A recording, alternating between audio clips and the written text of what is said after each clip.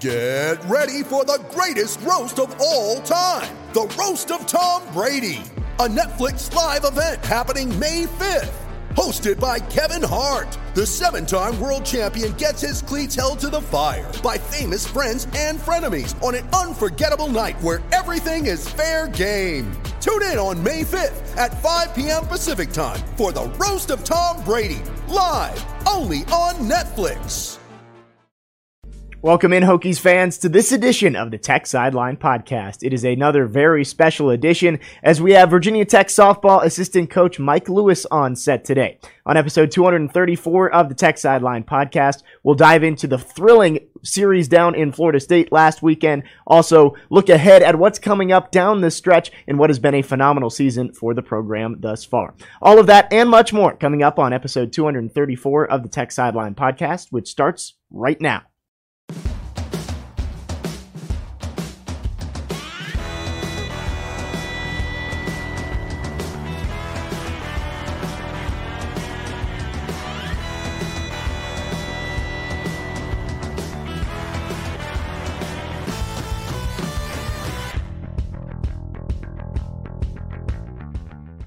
We welcome you into the Tech Sideline Podcast, however you're listening, whether that's archived on Amazon Music, Apple Podcasts, Google Podcasts, Stitcher, or SoundCloud, or if you're on our YouTube channel. As always, we ask you, if you are on YouTube, please like, comment, subscribe, and hit the notification bell so you know when the Tech Sideline Podcast goes live every single week. Also, be sure, if you are in the live stream, drop a comment or question for Mike. We'll get to those at the end of the show. As always, the Tech Sideline Podcast brought to you by the Southeast Regional Training Center. We had head coach of the wrestling program, Tony Roby, on Monday. You can help grow that fantastic program and bring Olympic hopeful athletes to Blacksburg. Visit southeastrtc.com to learn more and donate today. We mentioned Mike Lewis on set today. He's our very special guest, but also Chip Grubb making his TSL podcast debut. He will be to our left. He is our softball writer for Tech Sideline. In the fourth chair, once again, it's Will Stewart, our founder and general manager. He'll be monitoring your questions. We will get to those with him at the end of the show. Malcolm Stewart, best podcast producer in the land behind the scenes, and I'm your host, Jake Lyman. Let's jump into it. Mike, thank you so much, first of all, for coming on the set and giving us a few minutes of your time today. Absolutely. Thanks for having me, guys. Well, I want to start with, for those of our listeners who don't know you and don't know how you got to Blacksburg, what's your journey been like, playing, coaching, and how'd you end up with Virginia Tech softball? Yeah, sure. I kind of grew up around the game, as a lot of men's softball coaches do. I grew up watching my father play, and grew up at the ballpark as a bat boy and that sort of thing. And I actually met Coach DeMore for the first time as an undergraduate student, as a student manager at the University of Missouri. So, like a lot of people, kind of started at the manager level and kind of worked my resume up. Spent a year at Missouri, and then the next 3 years at Missouri, Kansas City, and then for 2 years at the University of Minnesota, where I was a graduate manager for 1 year, and then the volunteer for 1 year in 2020, and then was hired on by Coach DeMore in July of 2020. So kind of a quick snapshot of how I got to Blacksburg here. Well, second year with the program, already a good start, got to the Super Regionals last year, and now the Hokies ranked second in the country, heading into a series with Virginia this weekend. I don't want to bury the lead. We know what all our listeners want to hear about on this podcast, and that is Sunday's game against Florida State, with Emma Lemley being called for a lot of illegal pitches. And for those of the listeners, again, who maybe don't know exactly what the rule is, could you maybe explain that and talk about why she continues to get called for it? Yeah, certainly. And like you said, it was a weekend that was nothing short of exciting. So Sunday added to that narrative as well. There's a lot of misconception of kind of what's going on. The buzzwords are crow hopping or replant. Really what's happening is at one point in her pitching mechanic, both feet are off the ground. What we like to say in our office is it's an airborne drag. So just like what a lot of pitchers do as they're dragging off of the pitching rubber, Emma is in the air slightly. And the kind of funny part about what's going on is if we slowed people down, I would assume in the 50 to 60% of pitchers are at some point off the ground. We like to give credit to Emma. She is an exemplary athlete. That she may come off maybe slightly more than other pitchers, but that's kind of what's happening. There isn't advantage, to her coming off the ground slightly in her drag, as a crow hopper or someone that replants has an advantage. But with where the rule stands currently, that's what she's been called for. And looking ahead, obviously, towards the postseason, you would assume maybe umpires are going to crack down a little bit more on that. Is this something that's fixable in season? And if it is, would it affect her ability in the circle as well? How would that work out, trying to fix it in season this late in the year? Yeah, and that's one thing, going back to Emma being such a great athlete. She's been working on it hard, and actually throughout the game yesterday, went through a span of time that we've been trying to keep an eye on it and that sort of thing, and we could notice essentially no difference. That I think some of those improvements or adjustments she's handling really well. Obviously, when, like I said, you are a fantastic athlete like that, it might be difficult to stay to the ground all the time, but I think she's taking it in stride and honestly handling it, not like a freshman, but like a fifth-year senior. That it's been impressive to see her, really work on the adjustments in practice and in training. But when she's dealt, different cards throughout the last month, that sometimes it's called and sometimes it isn't, I think she's done a really nice job staying even keeled and sticking to what makes her great. Yeah, you know what? Mike is in a little bit of an awkward situation in that he can't necessarily be critical. But as a fan, what is really frustrating is the lack of consistency in calling the pitches. I was at Liberty last night. The Liberty pitcher was airborne about 90% of the time. And in some cases, much more pronounced than Emma was. But the calls weren't being made. And, I truly don't think I'm looking through my orange and maroon glasses. There was actually some tweets out there last night along those lines. There was a screen capture somebody had on Twitter this morning of Valerie Cagle last night that was airborne. So if you're going to call the rule, call it across the board. Don't just call it when it is convenient. And again, I know that's a little bit of a homernism there from a Virginia Tech fan, but that's what's really, really frustrating. And I hats off to Emma. I think she has handled this with so much class. And every now and then, you'll see her shake her head and just kind of roll her eyes a little bit, but then she goes right back, throws the ball in the glove, and look out for that next pitch because it's going to be zooming. And talking about that, Emma Lemley, a freshman coming in and just being so effective for you guys, especially dealing with some of this stuff, it felt like that was what the program was missing last year, somebody who could complement Keely. How important has she been to this program, getting you to where you are right now? Yeah, certainly.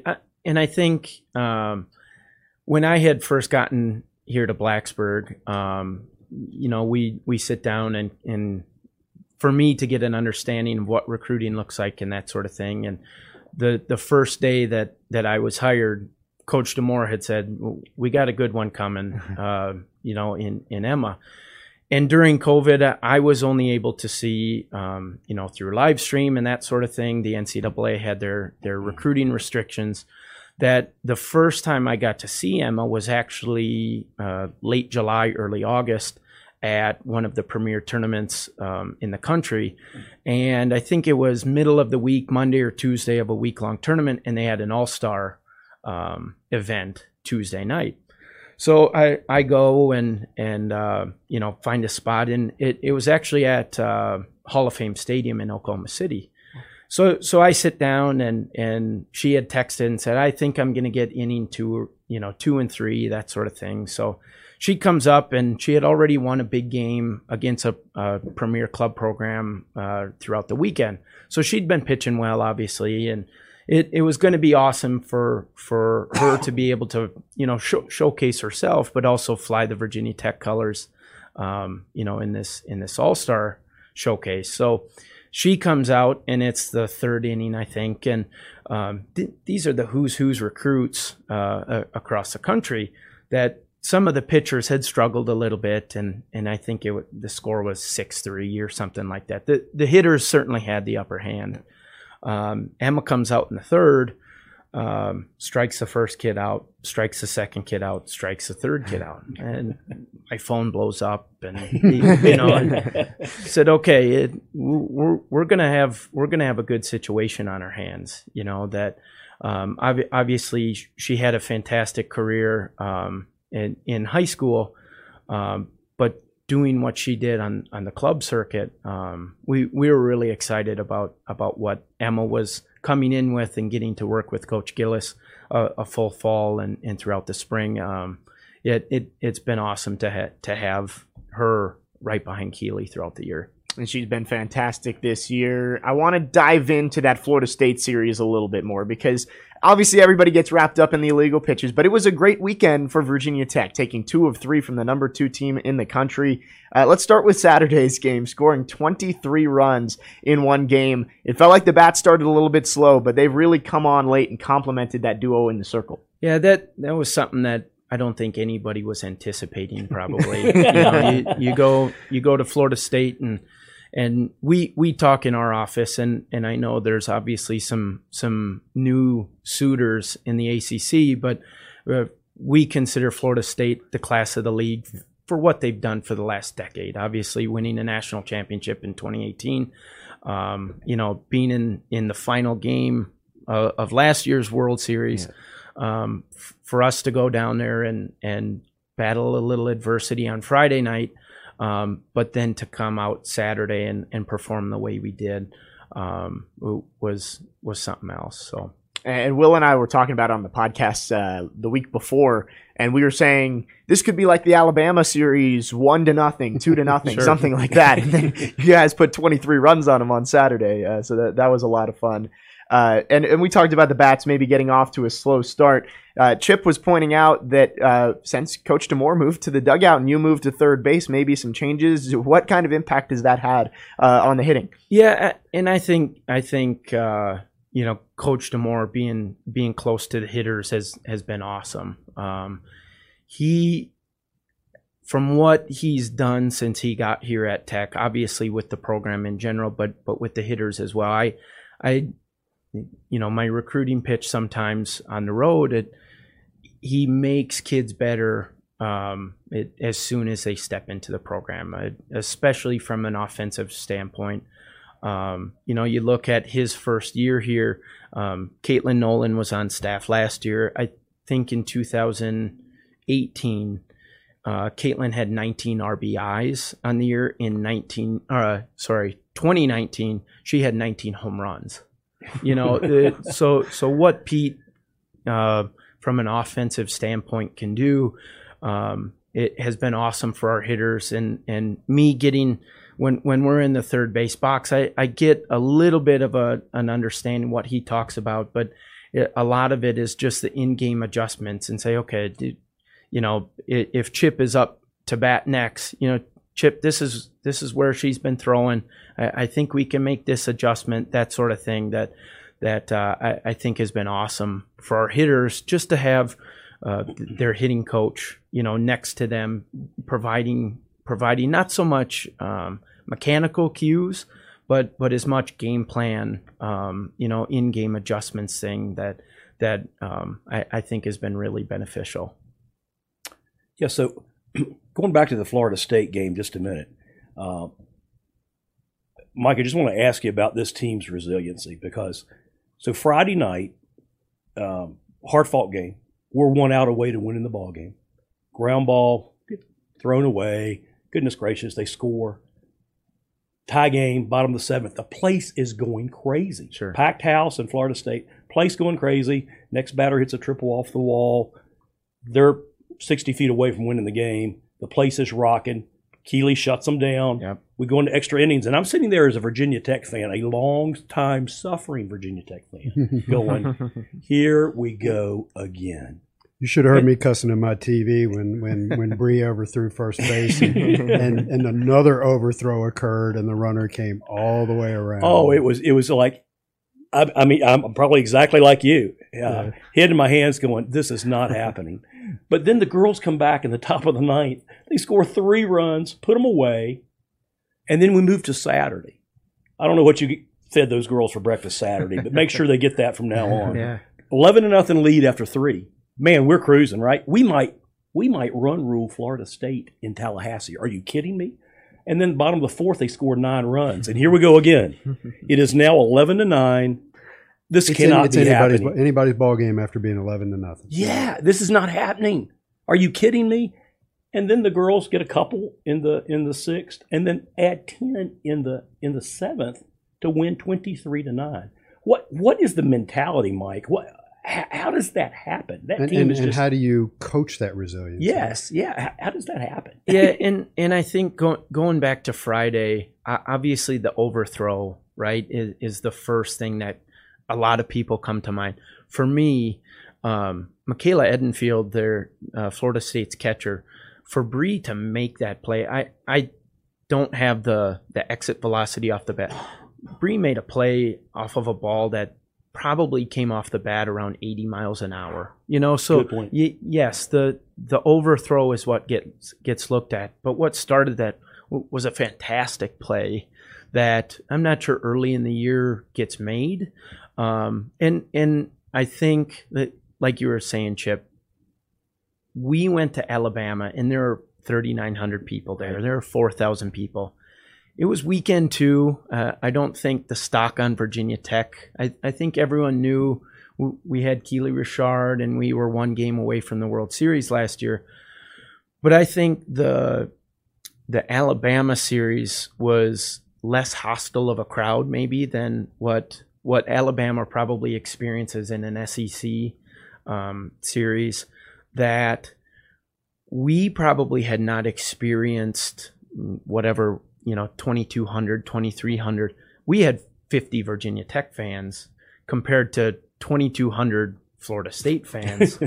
That, yes, that play got out of our control a little bit, but having a 5th-year senior in the circle, a 5th-year senior behind the plate, be able to kind of bring the troops back together a little bit, make an out, in the bottom of the 7th with the winning run on third base, I think kind of escalated or was able to contain all of what was going on, So yes, people look at that one play.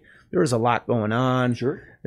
We probably would not look back and say that was our best moment, but I'm not sure we had been in a situation to prepare ourselves, for a situation like that. And I think that goes back to our respect for Florida State as well. We left the weekend, and Coach DeMore had said, you have to go into not just playing Florida State, but especially at Tallahassee. You have to go in with the mindset that enough runs does not exist. You know what I mean? That Sure. their run to the national championship, and this is no disrespect to Florida State, but when they won in 2018, I think people would have said there were 5 or 6 teams more talented than Florida State, but they're never out of games. You know what I mean? Right. So you lead into Saturday. We get up 11-0. We have 6 outs to get. Right. All of a sudden it's 11-9, and same thing that starts to creep in of, man, this is Florida State. They are never out of a game until there are no outs left to get. So for our kids to come back in and once again kind of control what's going on. It was their spring game on Saturday. It was. So there were even more. I know the attendance showed one thing. There were a pile of people out in left field that had not paid admittance into the game for our kids, I think to take that in stride and be able to roll with it, shows a ton about the leadership within our group. But really impressive from our group of kids to be able to take those things in stride on the road against number 2 Florida State, who is never out of a game. In a very, very hostile environment. Yeah, that's not an easy place to win. That was my first time in Tallahassee, and man, oh man, you left. Those 2 wins are as hard fought as they will come. And it's such an important series win, too. You're fighting with Florida State for ACC seeding, also for national seeding. Heading into the series, how much pressure did you put on that series, knowing if you can take 2 of 3, you're going to put yourself in a really good spot for the postseason? Yeah, and I think you do your best just to take things, one thing at a time. Yep. That obviously the ramifications, and I think Coach DeMore spoke of that this week. The outside stuff is going to take care of itself, right? You could have left Tallahassee this weekend, and obviously you don't want to. You don't ever want to say, "Man, we got swept and played really well," but that was a possibility. That's a great team. That we looked at the situation. We like our matchup. We feel we have elite pitching, but you have to go in there and play well. That I think we did our best to take things as what they were and let the outside kind of take care of itself, and just prepare the players the best they can to go out and do what they did. And obviously a huge series win for Virginia Tech, now up to, depending on what poll you look at, 2 or 3 in the country heading into this weekend series against Virginia. Before we hit the midway point here, it feels like we just float past Keely Rochard and the dominance that she has. She hit 1,000 strikeouts last night against Liberty. An ERA below 1.5 this year, over 200 strikeouts and just 38 walks. What makes her so dominant? I feel like we have to talk about how great she has been a little bit more than we do. Yeah, and Keely somehow I feel like has become a little bit of the unsung hero. As difficult as that seems possible, but leadership-wise, what she does, that everyone talks about her presence. Well, Friday night is a perfect example. Everything that could have gone wrong went wrong in the bottom of the 7th. She makes a pitch, we make a play, we make an error that would have ended the game. You look out at Keely, she looks as if we're up 10-0, right? And I think obviously her presence and her leadership has been crucial. But I think after a year that she had last year, it's really difficult for elite level pitchers to have similar success and almost better success after the year she had. This is her 5th year, but Virginia Tech isn't sneaking up on people maybe the way that we did last year. That we knew we were the underdog in some facet. We're not the underdog very often anymore this season. That for Keely to sustain her success, when people all week are preparing for her, when there's no secrets about her. We'll wait and see what postseason accolades she's awarded. But I think this year what she's done, regardless of the stats, has been as impressive, to what she did last year to garner first team All-American status. And you say she's the unsung hero. It just feels like that. It's like, 14 strikeout no-hitter for Keely. Just another day at the office. Yeah. She's been great. And how much easier does that make everyone else's job on the team when maybe not against Florida State, but against some other teams, you score 1 or 2. If Keely's in the circle, you feel pretty good about your chances in that game. Sure, and I think it's one thing that sometimes it might be easy to play on your heels a little bit too. Okay, we have Keely in the circle. If we get a few, we're probably good, but kind of training that mindset of regardless who's pitching, if we can, execute a game plan against whoever we're playing, It's always good to have someone like that, on your bench. But doing our best not to take what she's going to do for granted, and make sure we execute our defensive game plan, our offensive game plan. The way that if Keely wasn't in the circle, that we're really happy about what's going on holistically within the program. Yeah. What has really, really impressed me with Keely this year, certainly she's awesome. She's one of the best pitchers in the country. But her leadership when she's not pitching, to me, that says so much about her. I go back to Longwood. We threw the back-to-back no-hitters. She never walked out of the dugout until the game was over. The first person out of the dugout to hug Emma Limley was Keely Richard. When Rosenberry threw the second no-hitter, the second person out of the dugout was Keely Richard. Somebody got in her way. But she was, again, first one out there, gave her a hug. Emma has that deal on Sunday at Florida State, and you have to put Keely back in. If you notice when Keely came in and Emma's leaving, she stops, she hugs her. It's like, that's a leader. That's a leader. And I don't know that you can measure that in ERA or strikeouts, what that means to the team. Yeah, and I think the thing that everybody notices is those moments. And Keely obviously does a fantastic job in the moment of the game supporting. But there's a whole season in the fall that some of that leadership and some of that caring for the younger players is nurtured. That obviously at Longwood that sticks out to people, and at Florida State when things hadn't gone the way Emma had hoped, Keely's the first one. But once again, there are hours and hours and hours and hours that people don't see. That Keely is showing the ropes to younger players, and obviously those moments that get caught on camera are fantastic, and they're absolutely genuine. I don't want to take away from that, but a lot of that leadership is fostered, when it's 85 degrees out in the bullpen in September. Sure.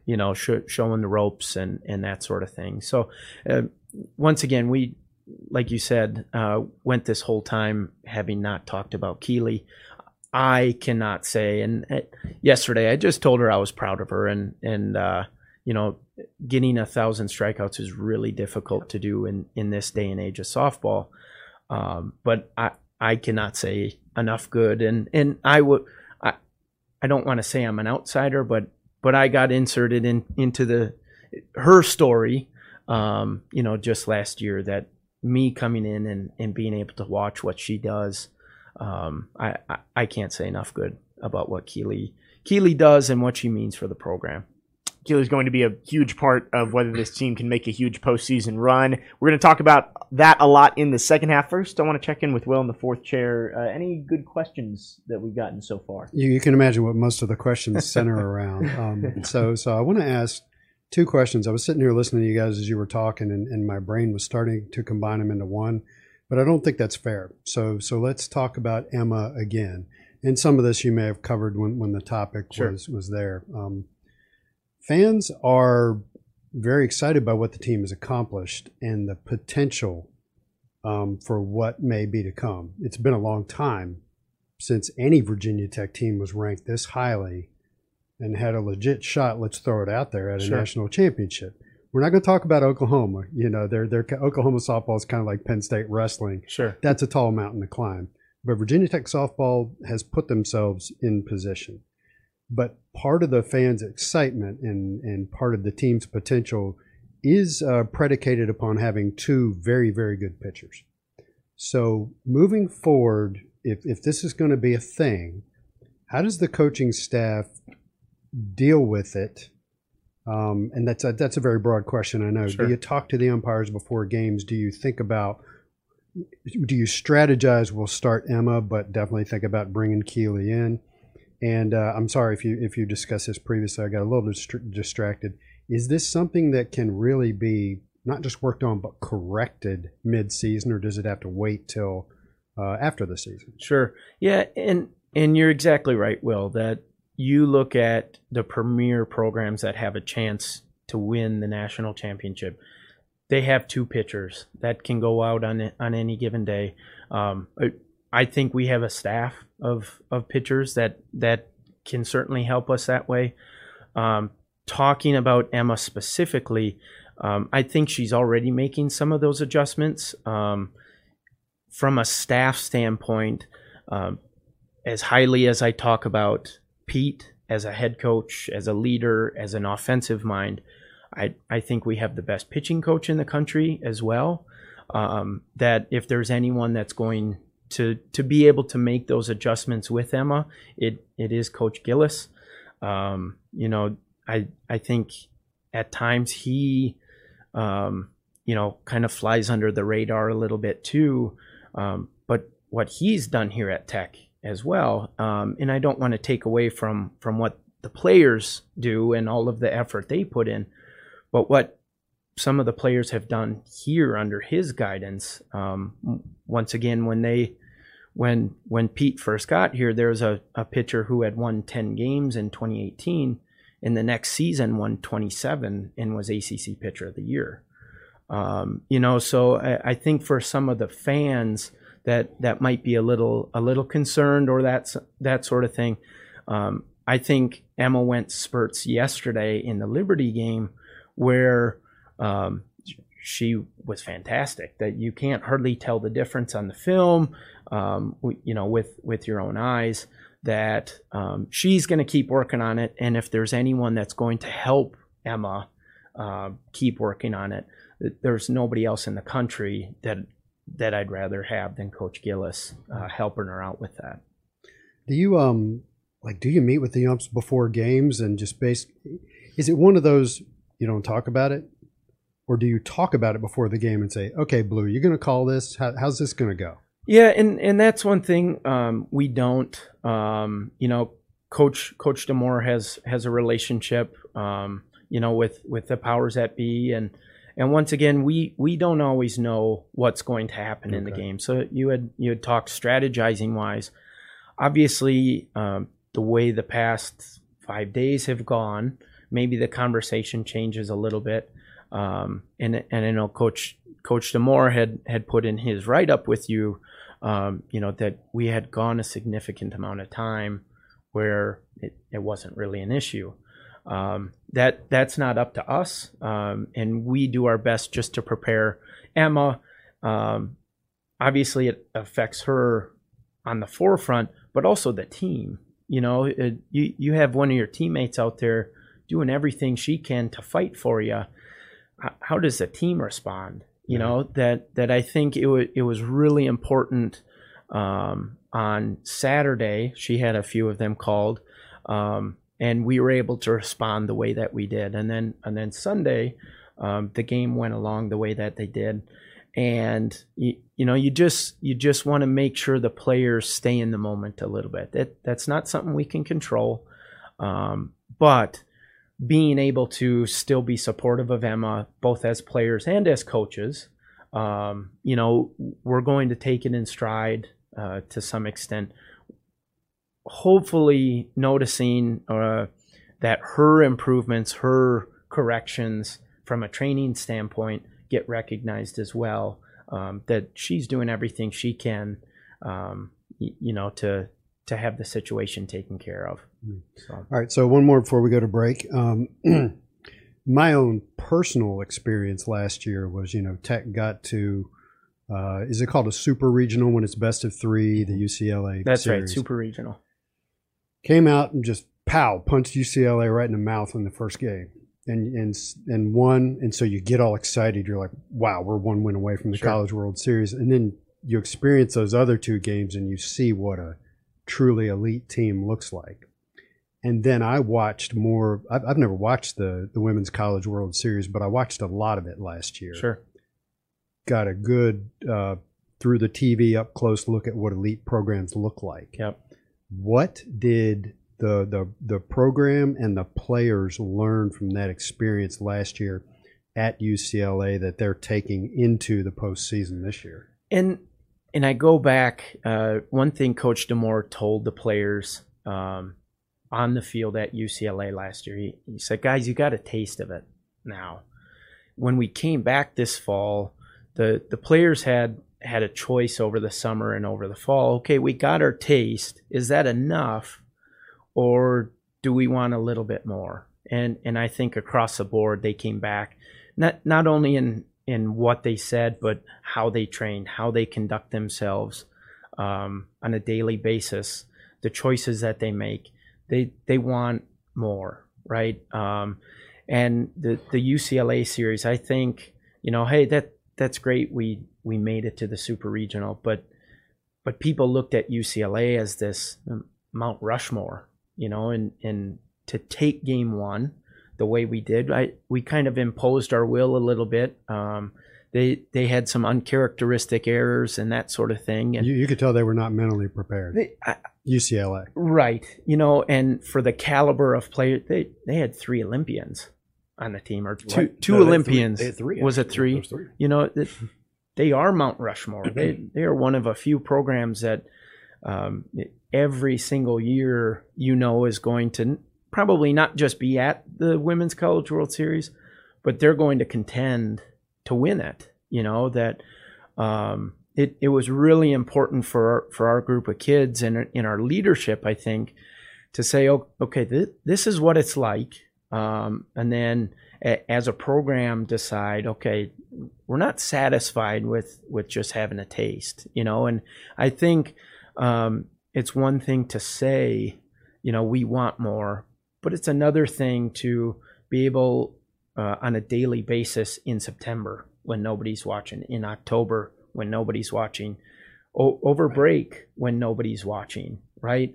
To stay disciplined to what it takes to be an elite level program like that.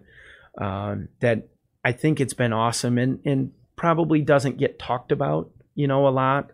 And that's one thing that I think fans can probably keep in perspective a little bit. We went to Alabama and we got a taste a little bit, that like Alabama has been really good for 20 years. You know what I mean? That we are, I feel, still on the climb a little bit. That yes, we may not have performed exactly the way we would have hoped at Alabama, right? But these are Mount Rushmore programs that until we do things for 10 years, I'm not going to put ourselves in that conversation. But there are characteristics of those Mount Rushmore programs that I think we're working diligently towards maintaining and doing our best to maintain that. Well, Hokies hoping that they can climb a little bit further this year. Maybe get some of those super regional games at home this year.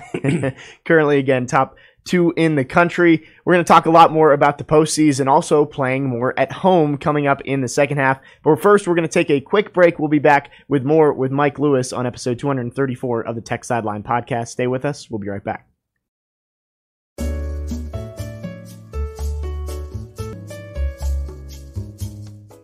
Welcome back to episode 234 of the Tech Sideline podcast, another very special edition. We have Virginia Tech softball assistant coach Mike Lewis on set, also Chip Grubb making his TSL podcast debut. Will Stewart is in the 4th chair, and again, I'm your host, Jake Lyman. We've already talked a lot about a huge win, a series win against Florida State last weekend. Now let's look ahead a little bit. The team finally gets to come back home. It's been nearly a month since they played against UNC at Tech Softball Park.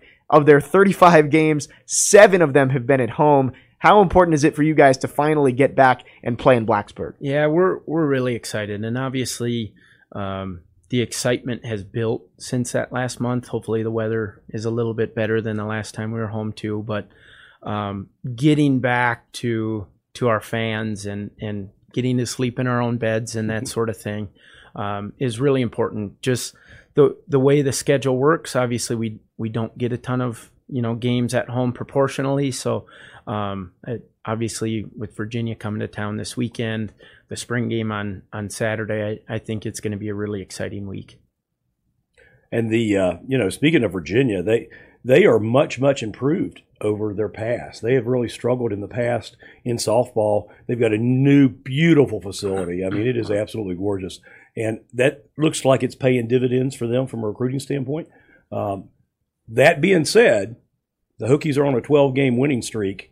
And looking at it, the last game, Mike, you guys got slack. You let them score, okay? For the first time in 3, 4, 5, 6. For the first time in 8 games, they scored a run. So I know they'll be hungry. They'll certainly, the thing when you're at the number 2, number 3 team in the country, you're going to get everybody else's best shot. And the ladies over in Charlottesville would like nothing better to walk into Blacksburg and take us down a notch. Oh, so certainly. You guys got to be ready. Yeah, and that's the one thing we do our best.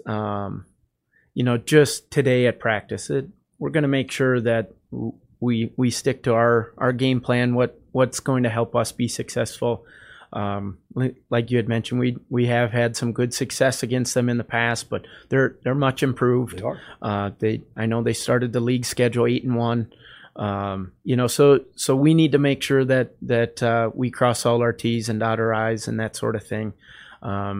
Because if we rest on what has been, we're going to be in for a dogfight either way. So we'll make sure we're ready to roll.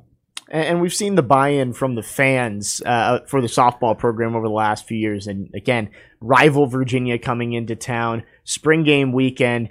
How important is that crowd to come in and make it, like you said in Tallahassee, 2,500 Florida State fans? How important is it to make that kind of environment at Tech Softball Park? Yeah, and before the break, we talked about the principles or the staples of some of those Mount Rushmore programs.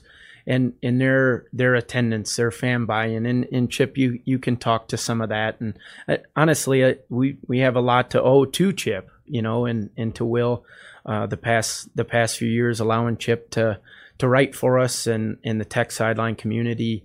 Not just financially, but honestly, just coming to games and in support. The support we had last night at Liberty was incredible. I got a screenshot after Bree Peck's home run, and golly, there were a pile of Tech fans there, and I know it is a closer game than Tallahassee, obviously being 90 miles or 100 miles away, but that shows, I think, how important this program has become to the fan base. And like I said, we thank Chip all the time.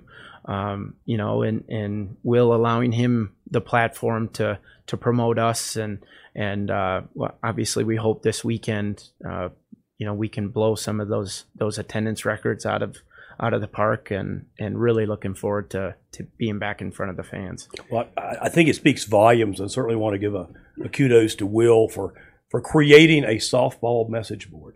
I spend a lot of time on the internet in terms of looking at other teams and Googling message boards for whatever. Very, very few programs have their own softball message board. And Will, you were commenting about the traffic we got on Sunday, and part of it was the controversy. But we've got a lot of people really jumping on the Hokie softball bandwagon, and that is so cool. That is just really, really cool. And, yeah, there's an interesting thing that happens to a fan base, and I've seen this. I've been doing this kind of thing for 20 or 25 years, and as a team wins and they progress, teams never progress linearly, but let's pretend that they are. Sure. They're progressing linearly. The fans follow like this. You reach a certain point, and when you crack the top 5, what I can equate it to is Mekhi Lewis winning a national championship. Sure. Going into the NCAAs that year, nobody watched Virginia Tech wrestling. Yeah. At Champs, the night that Mekhi Lewis won the national championship, he was on, and a crowd at a bar was watching him, and they went bananas. Sure. And these are the things that happen when teams achieve what you guys are achieving. And then you have a situation like where you're on the ACC network, on the road against one of the best teams in the country, Mount Rushmore program. You have some controversy.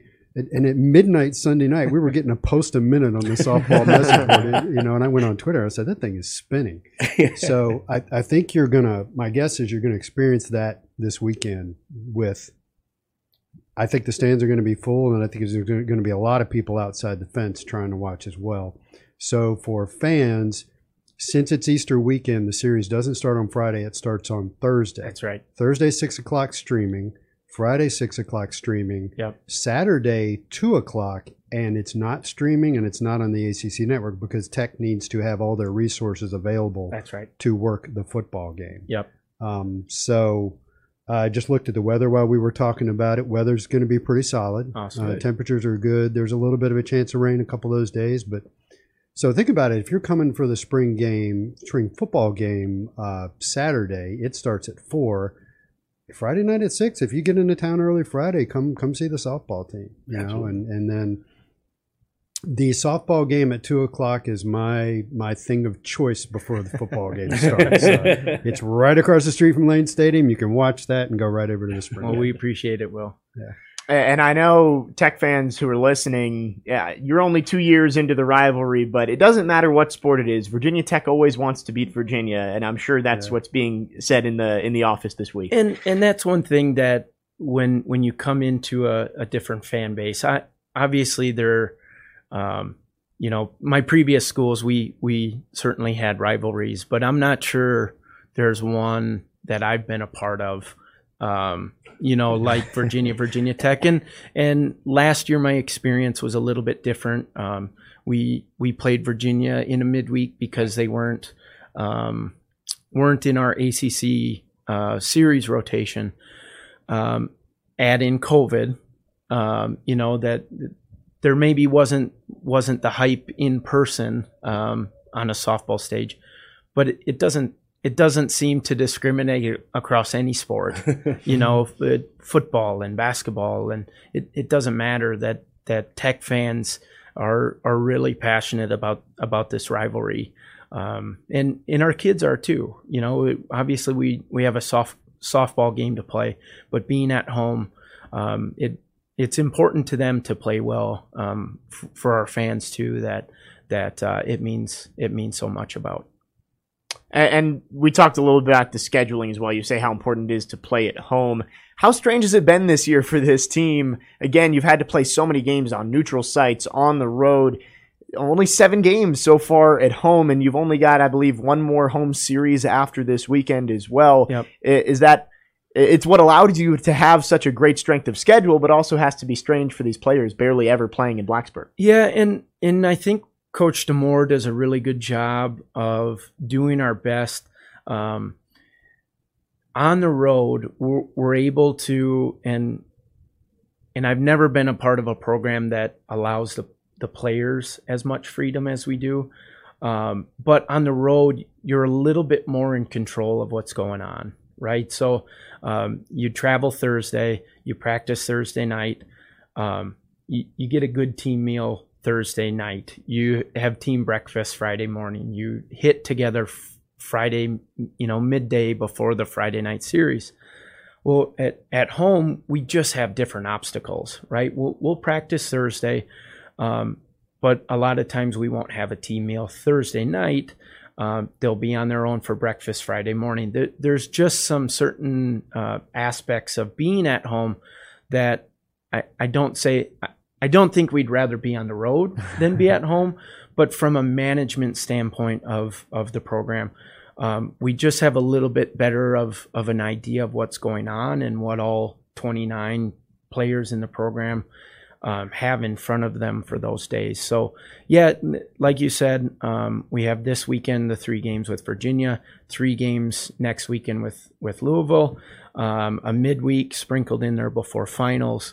And then we'll see what happens after the ACC tournament and see where the cards fall as far as anything postseason related. So getting back, like I had said, just having the building excitement throughout the last month since the last time we've been home. I think we're really excited to get back for everyone.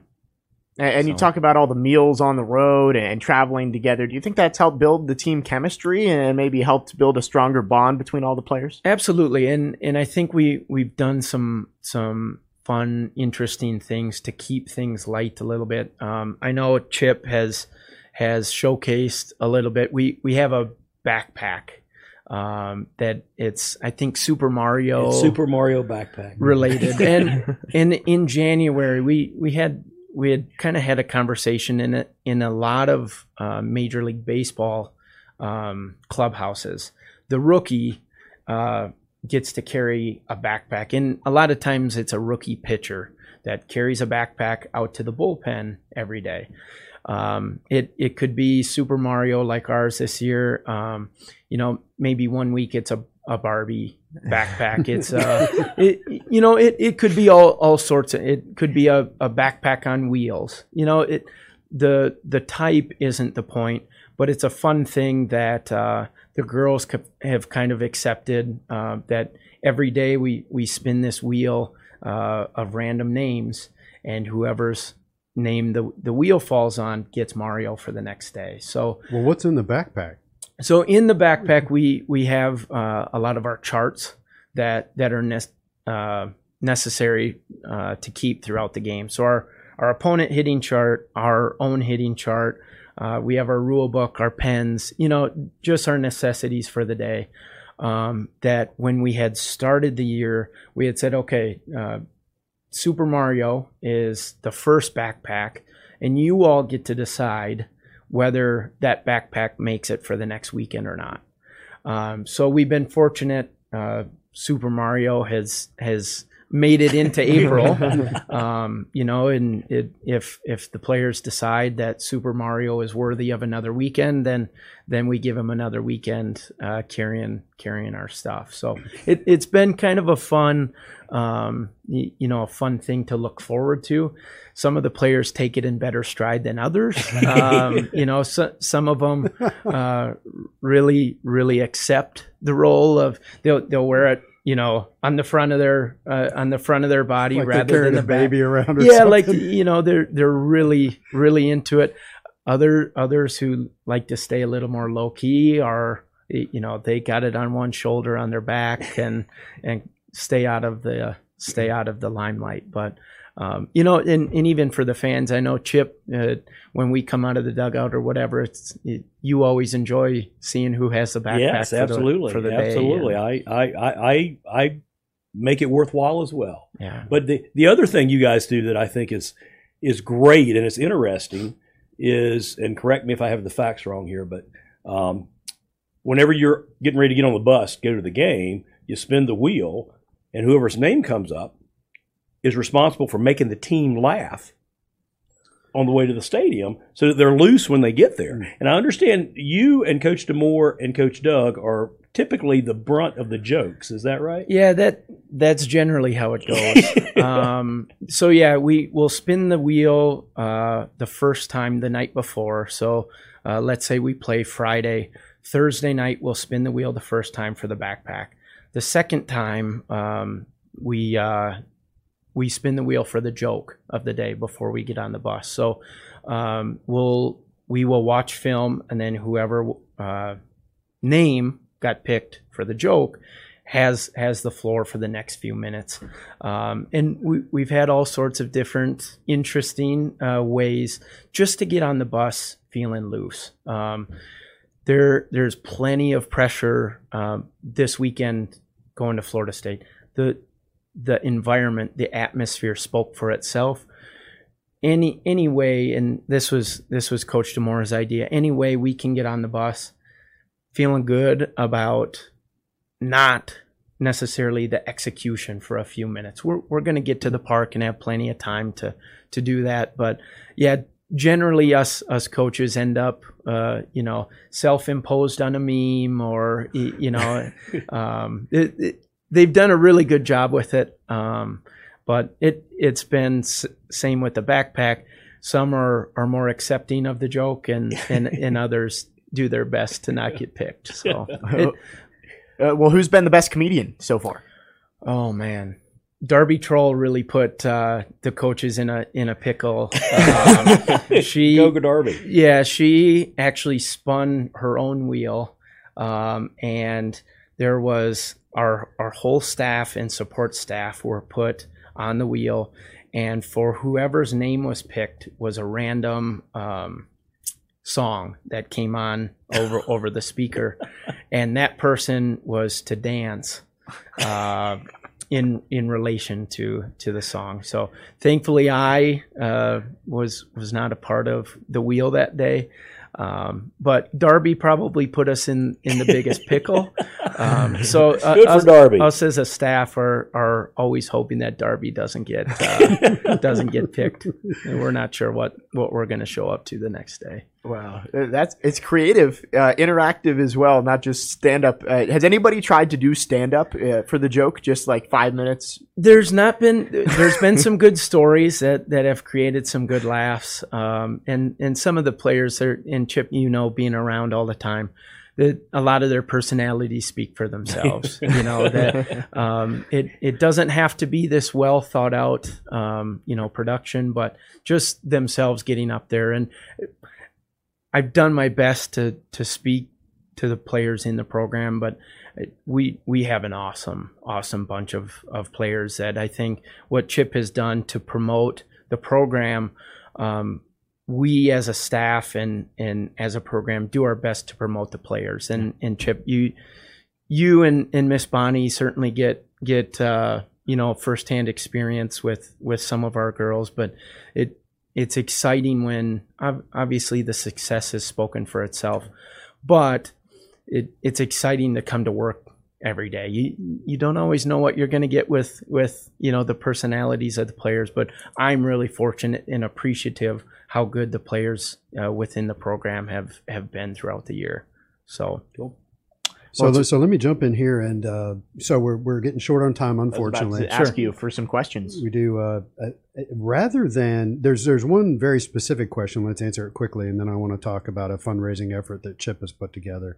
The question is, my phone is arguing with me now. So, VT Hokie 2000. When Virginia Tech wore its white uniform against FSU this past weekend, Bree Peck's batting helmet appeared to be the only one that didn't have the Hokie Bird logo on the front. Instead, it had the manufacturer's logo. What's the story behind the difference? So no crazy story there. The one that they sent was just a little too big, and the generic logoed one fits her a little bit better. So no big story. No there. freshman hazing or anything. No freshman pranks there.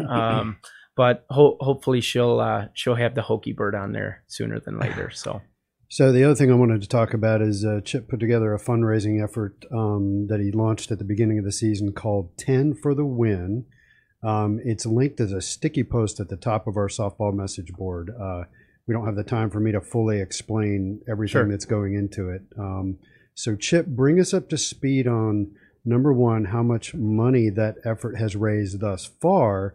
And number two, and let's wrap it up with this, we talk about athletic departments being $100 million, and maybe the figure you're going to give is $10,000, $20,000, $30,000. What does that mean to the program? Sure.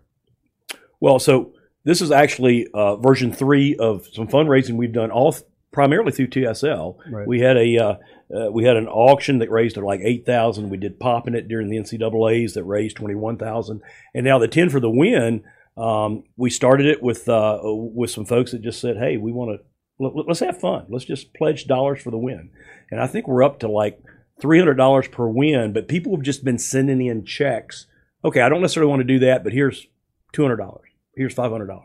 And it looks like we are going to end up with somewhere between $25,000 and $30,000 for 10 for the Win. And that's just kind of cool. I mean, it's people just. They're taking pride in the program, and they want it to go to softball, and it's been remarkable. It really has been. And what's neat is we've had a couple people that have reached out that have said, "quote I've never watched a Tech softball game in my life. I'm hooked. I'm hooked." Yeah. And it's been really cool. So, what do you guys do with the dollars that these TSL supporters send in? Yeah, and before we get into, just thank we want to thank from the program, thank obviously Chip and Will, but all of the supporters through Tech Sideline. Not a dollar goes to waste. And Chip, I think I'm in the office about every time that you come in with checks, and you always say it, whether it's thousands of dollars that you're bringing in or a couple hundred, it's money we didn't have prior, so I think it's been well documented. We were able to buy a couple pitching machines that not only helps us offensively but defensively as well, that I used all fall long, shooting ground balls. How much does a pitching machine cost? They can vary. I think the ones we bought ended up costing like $3,000 or $3,500. Yeah. We travel with those. So our student managers, I don't know if you notice, you'll probably notice the next time we're on the road, they're wheeling those into the opponent batting cages for when so those are used daily. Other things that I think it goes a long ways. A lot of the equipment and apparel that we're able to provide our players comes from supplementation from the Tech Sideline fundraising. Not everything is through our Nike budget, and we do everything we can with our. Spoiler alert: Tech's Nike contract is atrocious. You don't just ring up Nike and say, "Hey, give us more stuff." This is a huge deal. Yeah, and it's we're allotted a certain amount, and I think we do a really good job with that allotted amount, but. Anytime we view it as recruiting, right? So anytime our girls go home for Thanksgiving, go home for Christmas, when they're in the airport traveling, when they're going to games, this and that, we want them to feel as if they're taken care of, like the best programs in the country. And a lot of that, like I said, we do our best with what we're allotted, but a lot of the Tech Sideline dollars keep our athletes outfitted with swag, with all sorts of things, cool jackets and some of the things go a long ways.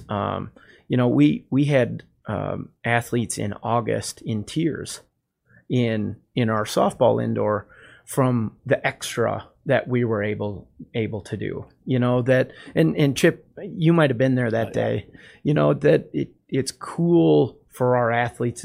They put in so much work that once again, we talked about Keeley's leadership. Everyone sees the games that are on TV. Man, they work. There are hours and hours and hours and hours, not just softball, but their tutoring, their classes. It is really important for Coach DeMore to be able to make sure that they feel, that they're treated how they deserve. I actually asked Keeley, it was in the fall, about some of the swag they've got, and her exact words to me were, "Chip, it was amazing." She said, "Me and some of the older players," she said, "we literally cried because it was so much stuff." And I said, "Do you mind if I quote you on that?" She goes, "Yeah, quote me." She said, "It was serious." She said, "It meant so much to us." Yeah. Now that's an All-American talking, folks. Okay, and so that was pretty doggone cool. Yeah, that's really cool. Tech Sideline supporters, thank you for your donations for that, helping out the softball program. And again, come out and support the team Thursday, Friday, Saturday, taking on rival Virginia this weekend. Sadly, we are out of time. It flew by, but Mike, want to thank you for coming on set, spending over an hour with us here and talking softball, and we wish you luck the best of the season. Absolutely. Thanks, Jake and Will, for having me on. Well, thank you, Mike. Want to thank everybody else on set. Chip Grubb did a great job in his TSL debut. We'll have to get him back on as softball continues to make a run towards the postseason. Will Stewart in the fourth chair, our founder and general manager. Thank you for being on set. Malcolm Stewart behind the scenes, as always, our best podcast producer in the land. I'm your host, Jake Lyman. Enjoy your weekend, Hokies fans. We'll see you next time.